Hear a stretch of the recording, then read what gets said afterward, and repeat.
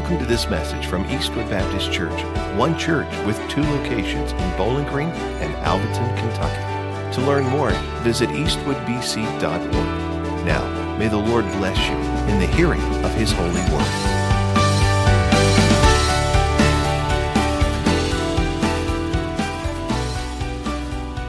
Grab your copy of God's Word. Go with me to 1 Timothy chapter 5.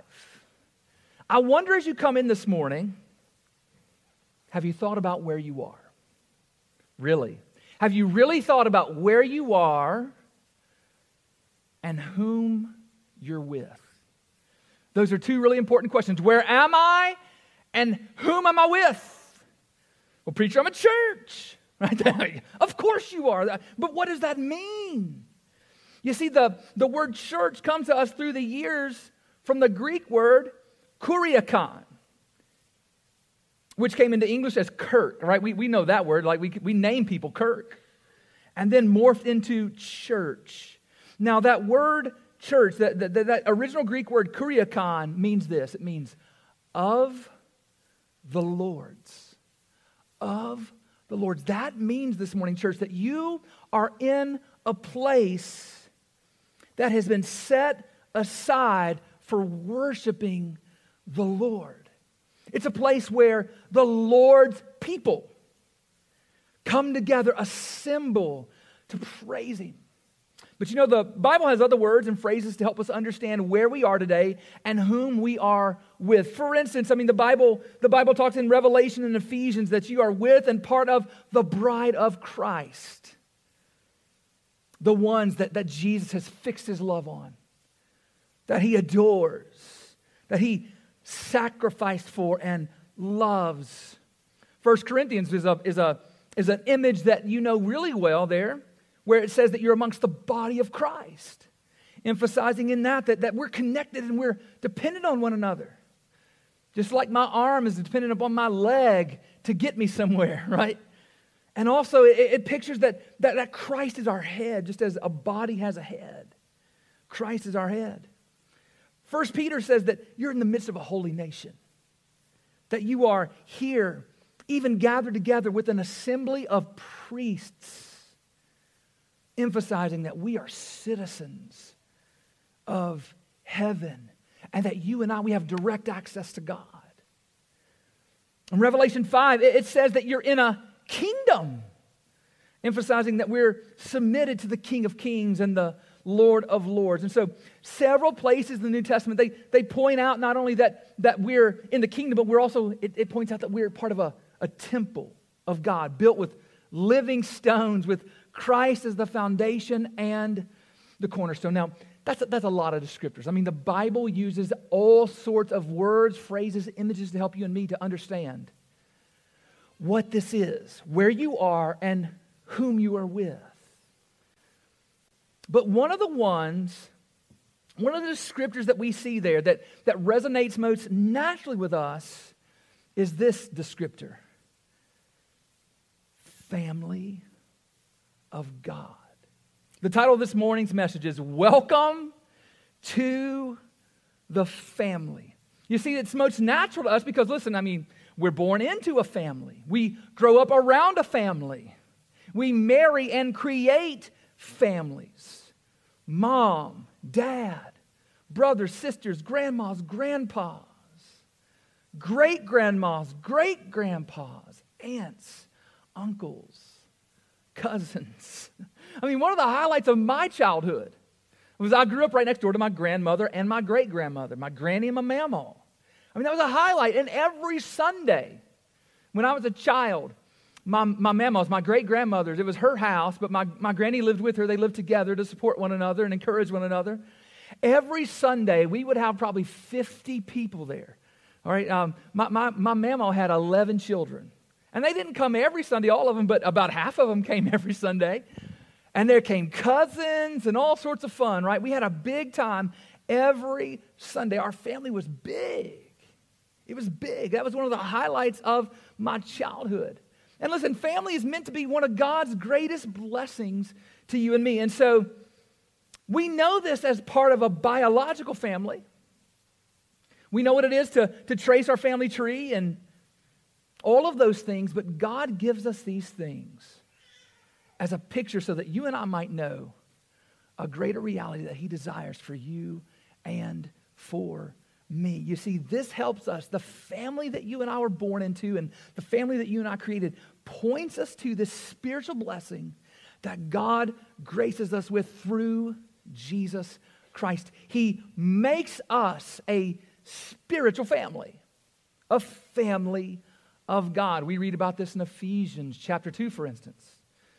17 through 19, it says, "And Jesus came and preached peace to you who were far off and peace to those who were near. For through him we have both access in one spirit to the Father." Notice that language there, Father. That's a family name. That's a family word.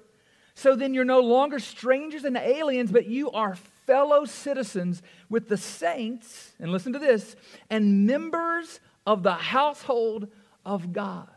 So, beloved, in Jesus Christ, we become family members. We become part of the family of God. Just like this past Sunday, think about this for a moment. When you saw the video that Pastor Will put together with the current impact that's going on at South Campus, and people were asking that video, say one word that summarizes what South Campus is. And the word that was used over and over again, multiple times, more than any other word, was what? Family. That's what we are. Romans 8, 12 through 17 points to the fact that we are a family of God, describes to us what we are. "So then, brothers, we are debtors, and not to the flesh, to live according to the flesh. For if you live according to the flesh, you'll die. But if by the Spirit you put to death the deeds of the body, you will live. For all who are led by the Spirit of God," listen to this, "are sons of God. If you didn't receive the spirit of slavery to fall back into fear, but you have received the spirit of adoption as sons, by whom we cry, Abba, Father."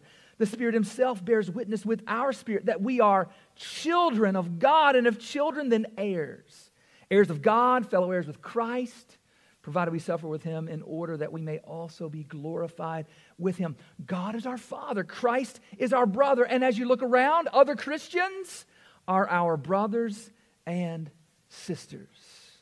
Just like that old song we used to sing, right? I'm so glad I'm a part of the family of God. I've been washed in the fountain and cleansed by his blood. Joint heirs with Jesus as we travel the sod. For I'm part of the family of God. And we're to treat one another like family. Not like that dysfunctional bunch you got, right? I mean, we all got those moments in our families where it's like, man, if the church is supposed to be like my family, forget it. No.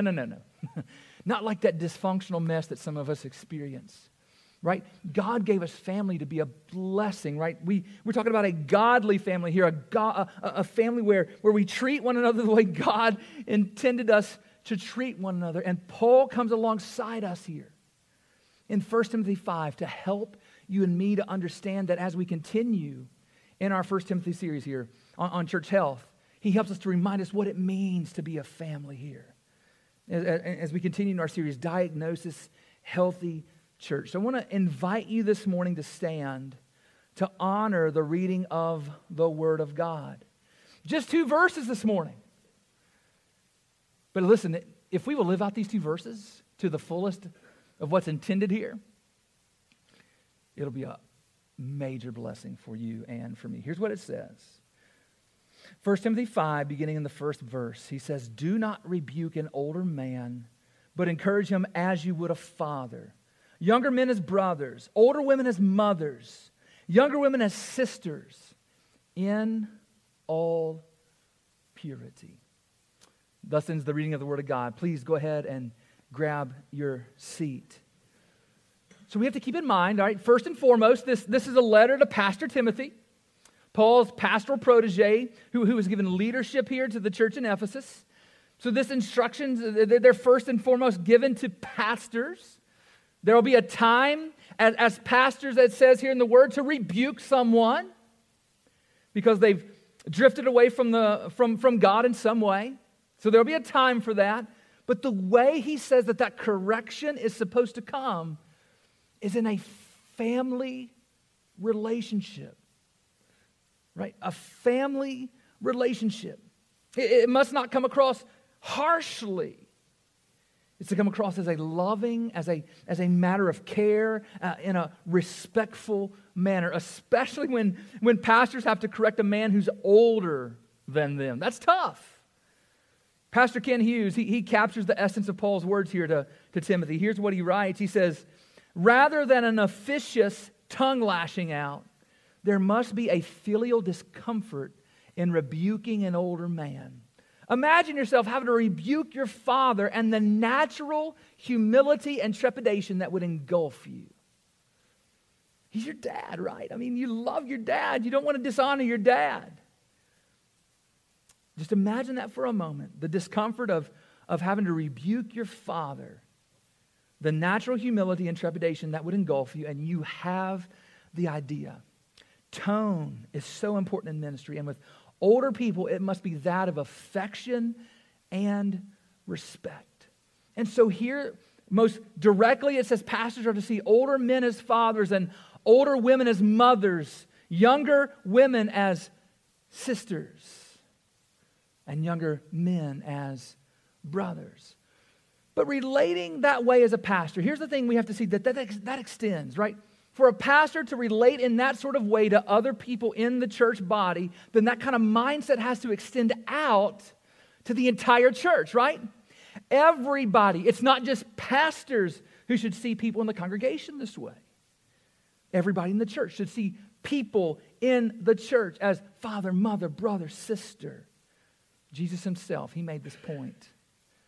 That day when he was teaching there, he was inside teaching, and his biological mama and his brothers, they showed up, and he was busy teaching, and so some dude, he comes in, he lets Jesus know, hey, Jesus, your mom and your brothers, they're outside, and they want to talk with you.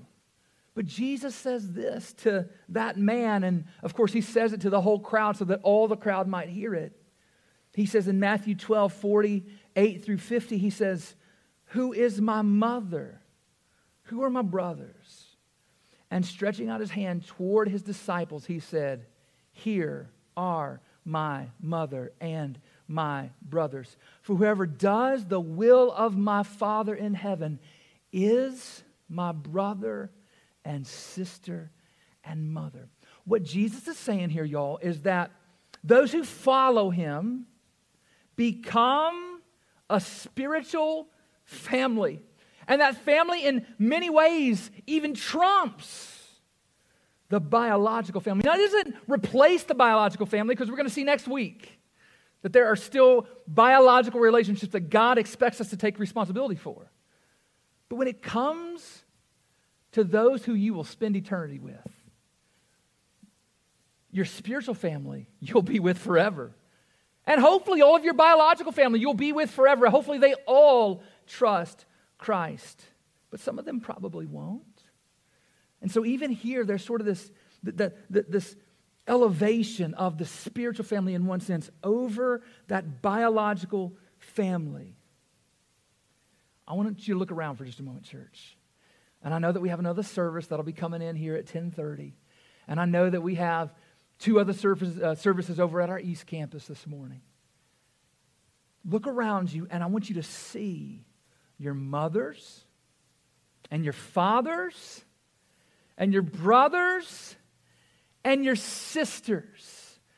God made you a family and a healthy church.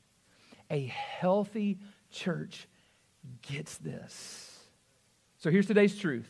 Just plain and simple. A healthy church relates to one another as family, as a family. And so in light of that, we need to do two things here. One of these things is implicit in our text. It's implied by the very language that's used here. But the other one is explicit, all right? So first, if we're going to relate to one another as family, then first, guys, here's what we have to do. We have to cultivate connection and commitment to one another. Cultivate connection and commitment to one another. That's the very essence of what family is, right? It's implicit here in the text. He tells us to see one another as family, treat one another as family, and that implies that there's a relational connection, that there's a relational commitment to one another.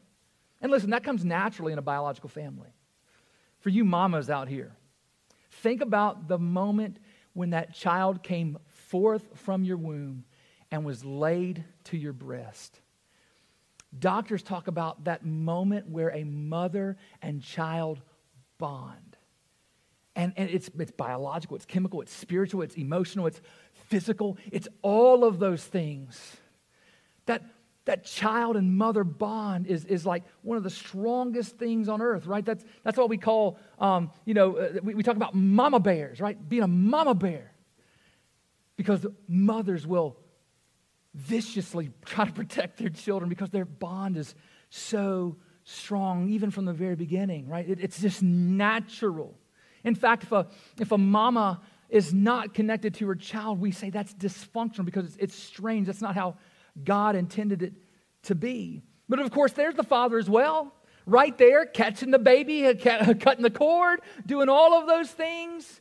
And when the child gets, of course, a little older and all those things, it's daddy who's playing with that child and getting it in a headlock and toss it in the air. I mean, it's so fun to watch dads play with children. The other day I saw a dad playing with a kid here, literally had the kid on his back, upside down, running around going, yeah!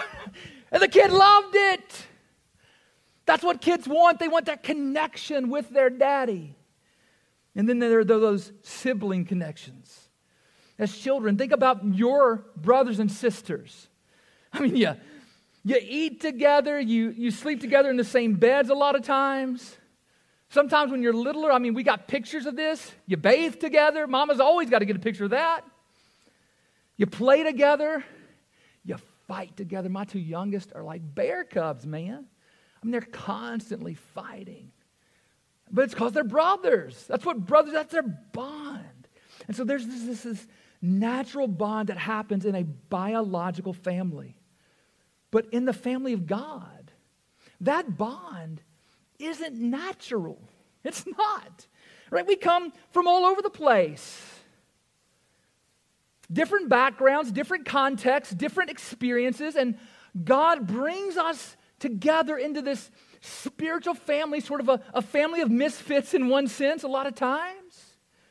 And by the power of the Holy Spirit, we are unified together. We're made one. There is this spiritual connection that happens by the power of God. But we have to work. We have to work to cultivate that relational connection. Right? So we've got that spiritual connection just automatically by being in the family of God, being, indwelt by the Holy Spirit. There's that magnetic connection spiritually between Christians. But you and I have to work in the local body here to cultivate that relational connection and that relational commitment. That's why, think about this in the Bible. That's why there are so many one another commands throughout the New Testament. I mean, these are basically God's plan, God's program, God's his strategy for you and me to become connected and committed to one another. So you can't improve on the Bible, okay? So this morning, as you think about how can we be better committed and be better connected to one another? I'm just going to read to you a list. It's a big list, but I want you to hear, and as I read these, I want you to jot down, if you're taking notes this morning, I want you to jot down 3 in particular that you think God would have you do today even. Begin today to connect and to cultivate relationship in the family of God. I'm not going to give you chapter and verse on these because, there's a lot here. I'm just going to read you the list. They're all straight out of the Bible, okay? The first one, love one another. Now, that's not found just one time. That command right there, this one another command, is found 16 times in the New Testament. So I guess that one's pretty important, right? Be devoted to one another. Honor one another above yourselves. Live in harmony with one another. Build up one another. Be like-minded towards one another. Accept one another. Admonish one another. Greet one another.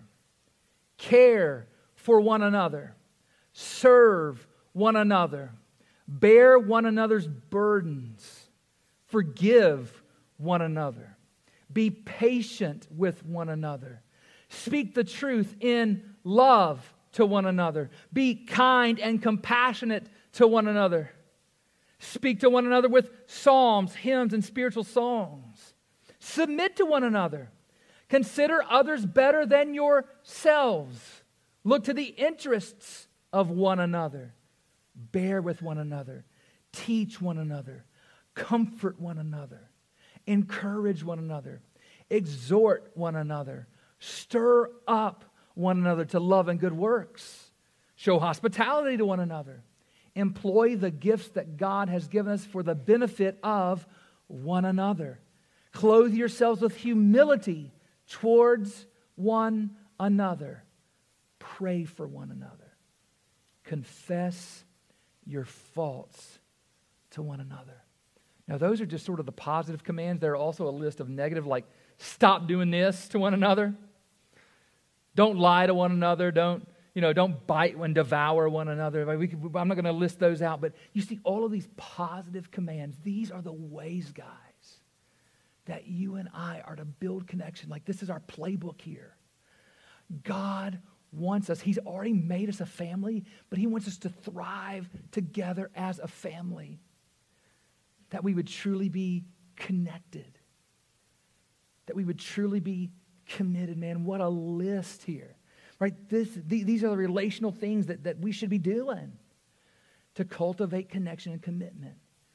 And you have to understand, like, if this is for real, if you're really desiring to do this, it's not just a Sunday morning, Wednesday night thing. It is a life thing. It's a week in, week out, day in, day out, 24/7 sort of thing. Now let's get real for a moment. Too many Christians and too many churches are weak on connection and commitment. We kind of want to play it loose. We want to kind of be at the periphery of church life. We want to come in and out the doors and almost be anonymous. Slip in and slip out. And sometimes, some of us in the room here can actually maybe say, can sort of judge how well the day went if you got in without talking to anybody, heard a good message, and got out without talking to anybody. That's not how God designed it.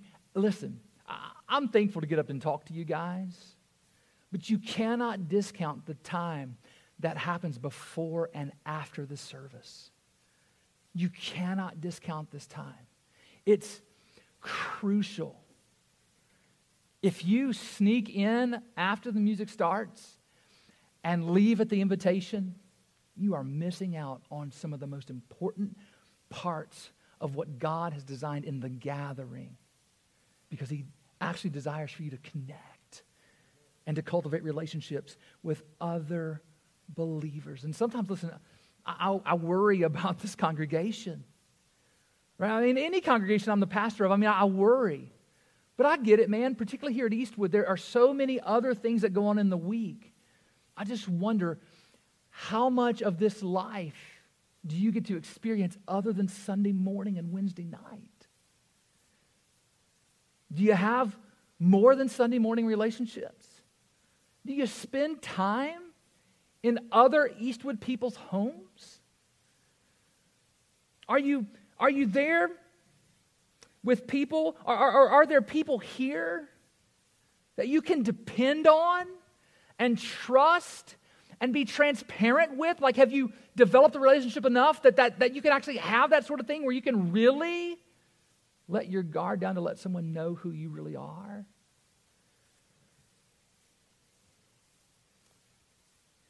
If you're not here with the family of God, do you miss it? Do you miss the people? Do you miss the people? Guys, we have to cultivate that. That does not happen naturally. We got to cultivate it. And the best way, listen, that you and I do that, the best way, yes, I mentioned the margins around the worship gatherings. Those are important. But the best way that we provide for you guys to cultivate these things is in our small group ministries. Now listen, I know it's been a weird year. It's been a weird season with COVID. And some of you, just get real for a moment, some of you have gotten out of the habit of being a part of a small group. Or, praise God, here's the really cool thing, what God did over the past year. Like, when church shut down, and a lot of churches went and crashed in their attendance, we've actually grown. We've actually grown over the course of this pandemic year here at South Campus. And so some of you are new, and you've come to a church where it's like, what's a small group? Because they don't really exist much, right? I mean, they're kind of there somewhat in some way, but not fully. It's not fully operational. And so I want to say to you this morning, if you were in a small group and now you're not, you just kind of got out of the habit of it, or maybe your online one kind of, it just fuzzed out, whatever you want to call it there. It just dwindled and all of those things. It's time for you to start thinking about getting back into a small group. We have one that's meeting right now, actually. Todd Bandy leads that one. And then right after this service, right after this gathering, we have two that meet here. Phil leads one, and Gene leads the other one. So there's a place for you. There'll be one tonight at 6 o'clock at my house that we host. Michael Barnum hosts one on Tuesdays online. And Wes Kerr hosts one on Wednesday nights right here in the building during the worship gathering on Wednesday night. So there is a place for you to get plugged in. But Lord willing, hear me just for a moment here, Lord willing, in June, we will move back to a regular schedule. And we're going to strive and see if this is possible. We're looking at the numbers right now to see if it's possible. But Lord willing, we will return to a regular Sunday morning schedule with small groups at 9 and the worship at 10:30. And I say to you, every person in this room, with children having small groups again, and preschool having small groups again, and adults having small groups again, every person in this room needs to find a small group to be a part of. Your small group, guys, is where you're going to really begin to develop those relationships with your brothers and sisters. It's where you get elbow to elbow and eyeball to eyeball with other Christians to study the Word of God and to do life together. Like, your small group is the network of people that you can call any time you have a need. And they will be there, Johnny on the spot. You have to cultivate, as a family, connection and commitment to one another. Second, though, this morning, if we're going to relate to one another as family, then we have to show love and honor to one another. Show love and honor to one another. Now, Paul here, he focuses in on these familial relationships: father, mother, brother, sister. Think about some of the exhortations that we see throughout the New Testament. 1 Peter 2:17 says, honor everyone, love the brotherhood. Romans 12:10, love one another with brotherly affection, outdo one another in showing honor. Hebrews 13:1, let brotherly love continue. So we see over and over again in the Bible that love and honor go hand in hand. If you're going to honor someone, it's an act of love to them. You are showing love to them. Even that word there, that there in Hebrews 13:1, let brotherly love. In the Greek, it's the word Philadelphia. It's brotherly love. 1 Corinthians 13, though, defines for us what love is. You think about love and honor. Like, how do you define this? Well, he tells us here, 13:4-7, love is patient and kind. Love doesn't envy or boast. It's not arrogant or rude.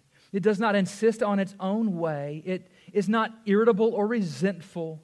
It doesn't rejoice at wrongdoing, but rejoices with the truth. Love bears all things, believes all things, hopes all things, and endures all things. That's the kind of affection that we're to show one another. We're to be patient. We're not to envy and boast. We're not to be arrogant or rude. We're not to insist on our own way. We're not to rejoice in wrongdoing. And so, brotherly love, you're to show love to one another. And how do you do that? Well, there's some practical ways here for a moment. One of the practical ways, particularly here in 1 Timothy, where he's talking about rebuking someone maybe who's fallen into sin, right? Do not rebuke an older man. One of the ways that we show love to one another is to watch over one another spiritually. Like, remember there in the Bible when Cain says, am I my brother's keeper? And the answer is yes, you are. We are in the family of God. That's what we are. We watch over one another spiritually. Now, none of us have it all figured out. But praise God, as a collective, we'll do pretty good, right? Together as the body, as the family, we'll be better together. And if you see your brother or sister sliding into sin, or actually sometimes they run into sin, what is your role?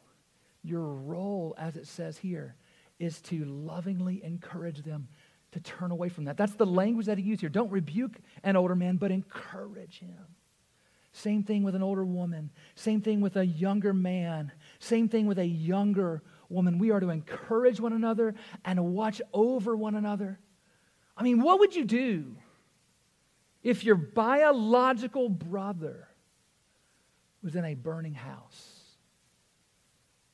Would you just let him burn? No way, man. That would be cowardly, or that would be wicked, one or the other. You would do everything in your power to pull that brother to safety, and you and I are to do the same thing. We're to watch over one another and to protect one another. And again, we do it in a loving way.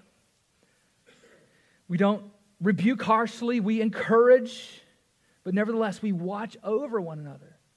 We pray over one another. Again, that's where your small group comes into play. Like, that's where, in particular, you're going to be prayed for every single week. Helping one another. Like, do you have people's phone numbers in your phone that you can call up and say, hey, I need someone to help me carry some furniture. I need a tiller. So on and so forth. I mean, you have the ability to help one another. That's why you show love, sharing with one another. But here's probably one of the most important things, is that you enjoy one another.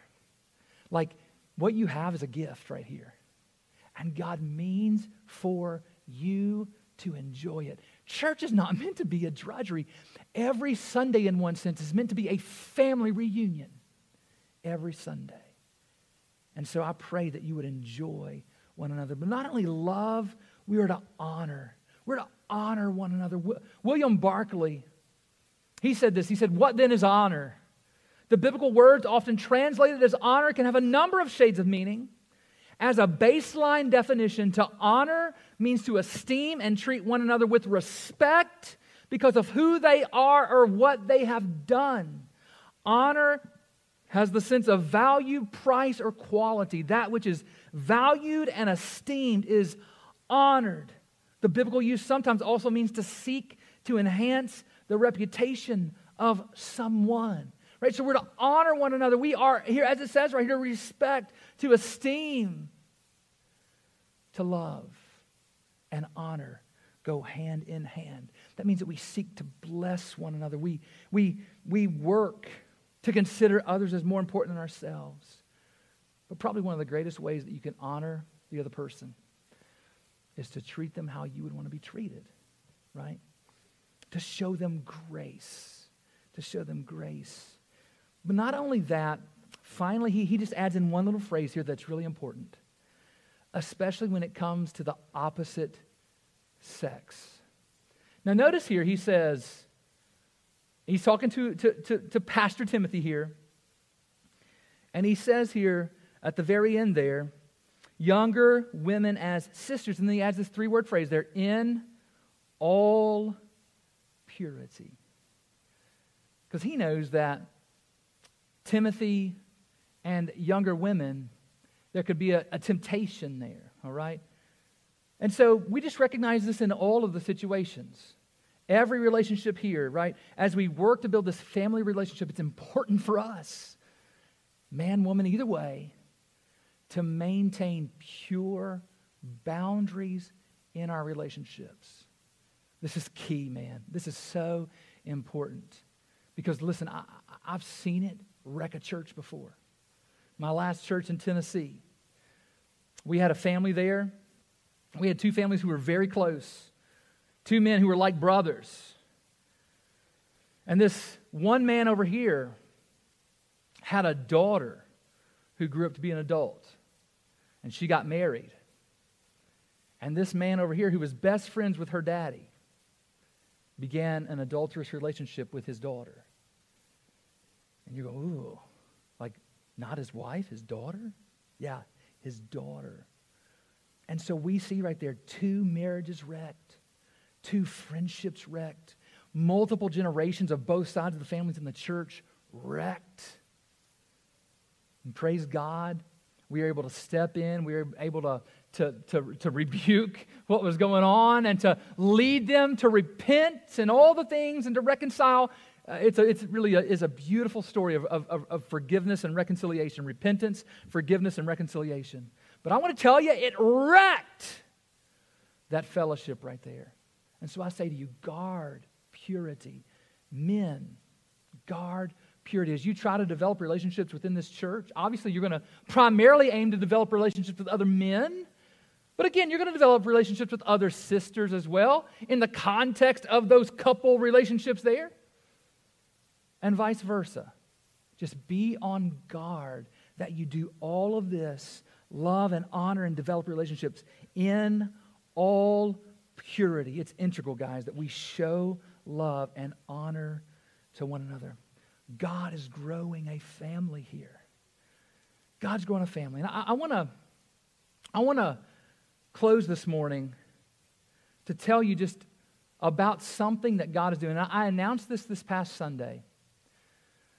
But I want to announce it again in case you weren't here to hear it, all right? Because when we think about the family of God, I'm excited to tell you that Eastwood is birthing something that is going to help families to grow, to help the family of God extend, all right? And it has to do particularly with next Sunday. What is next Sunday? Does anybody know what next Sunday is? It is Mother's Day. That's right, don't forget it. Did I hear something other than Mother's Day? Well, that too. We're going to get to that.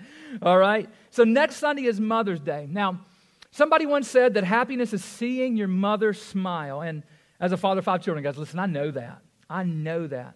I see the joy on their face when they see their mama.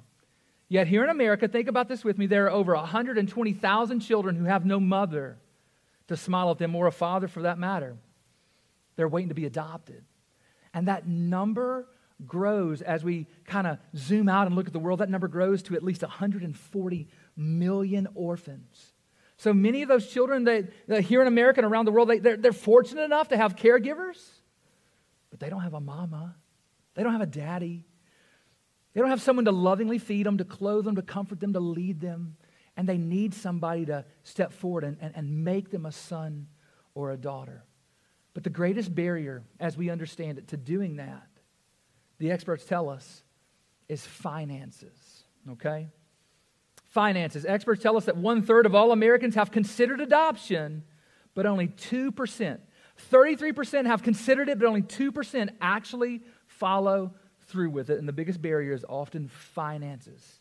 American adoptions through state agencies can be between $2,000 and $4,000, while American adoptions through private agencies can be between $20,000 and $40,000.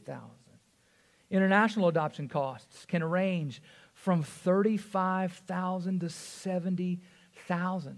And so any way you go about it, the expense of adoption, it often keeps families from giving the children the mother and the father they deserve and they so desperately need.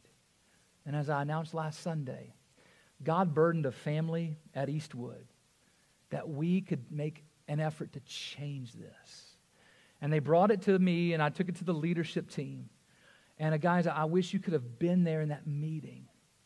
Like it was a Holy Spirit moment. And God blessed the unity in that room. And we as a leadership team have said this is something not that we can do, but this is something that we must do. And so, guys, we have put together what we call the Motherless No More Fund. You can see the logo there on the screen, Motherless No More. It is an adoption assistance ministry. And there's already been money pledged to that by the family that was burdened for this. And we want to take the opportunity to extend this to all of us. Like as you think about the kingdom of God, what better way to change a child's life than to take them from a home where they hear nothing about Jesus probably, and bring them into a home where they'll be raised in the nurture and admonition of the Lord, okay? And so we are announcing that next Sunday. And Lord willing, this will be an annual offering for the Motherless No More Adoption Assistance Fund. So next Sunday, we will receive a love offering. Whatever God lays on your heart that you might give to this, so that we can help families. Because there are already families, even right now at Eastwood, who would love to adopt a child. They just don't have the finances to do it. And we as a church family get to come together and help families bring children into their homes. These children's lives will be changed by being brought into the family. So that's next Sunday. I just want to put that out there. But here's what I want to do just in closing this morning before we transition to Lord's Supper this morning. Is I pray this, that may you realize that church is not something you go to. It's not just something you go to, but a family you belong to.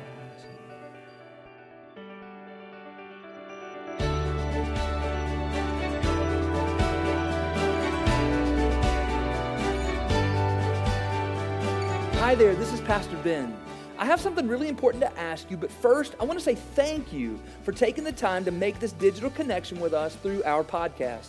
I hope the message you just listened to was a blessing, but an even greater blessing than this digital connection would be for you to connect with us in person this coming Sunday at one of Eastwood's 2 campuses where we get the joy of living life together in Jesus' name. And now for that really important question, which is the most important question you'll ever answer. Where do you stand before God? Now, based on what you've done, the straightforward answer is that you stand guilty and condemned before God. You are a sinner who completely deserves God's wrath forevermore in hell. And I deserve the same thing also. I mean, every person does. Guys, that's terrible news. And even worse is the fact that there's nothing you can do in and of yourself to change that. You need a Savior. But I have good news. God loved the world so much that He sent Jesus to be your Savior. Jesus came and lived the perfect life that you cannot live, and He stood condemned on the cross, dying the death you deserve. And 3 days later, Jesus was raised from the dead to prove to everybody that He is indeed the Savior of the world. And now Jesus longs to change your standing before God by making a trade with you. He desires to take what you've earned, which is the wrath of God in hell, and to give you in return what He has earned, which is the blessing of God in heaven. When this trade happens, instead of standing guilty and condemned before God, you will stand forgiven and righteous with the promise of everlasting life. So what must you do to have your standing before God changed? First, admit to God you are a sinner. Second, hate your sins. turn from them and ask God to forgive you. And finally, turn to Jesus in faith and love, putting your complete hope in Jesus' life, death, and resurrection, and follow him until the day you die. Wherever you are listening to this podcast, Jesus is ready to make this trade with you. And I pray that you would trust in Jesus and be saved. Thank you again for connecting with us, and I hope to see you soon at Eastwood Baptist Church.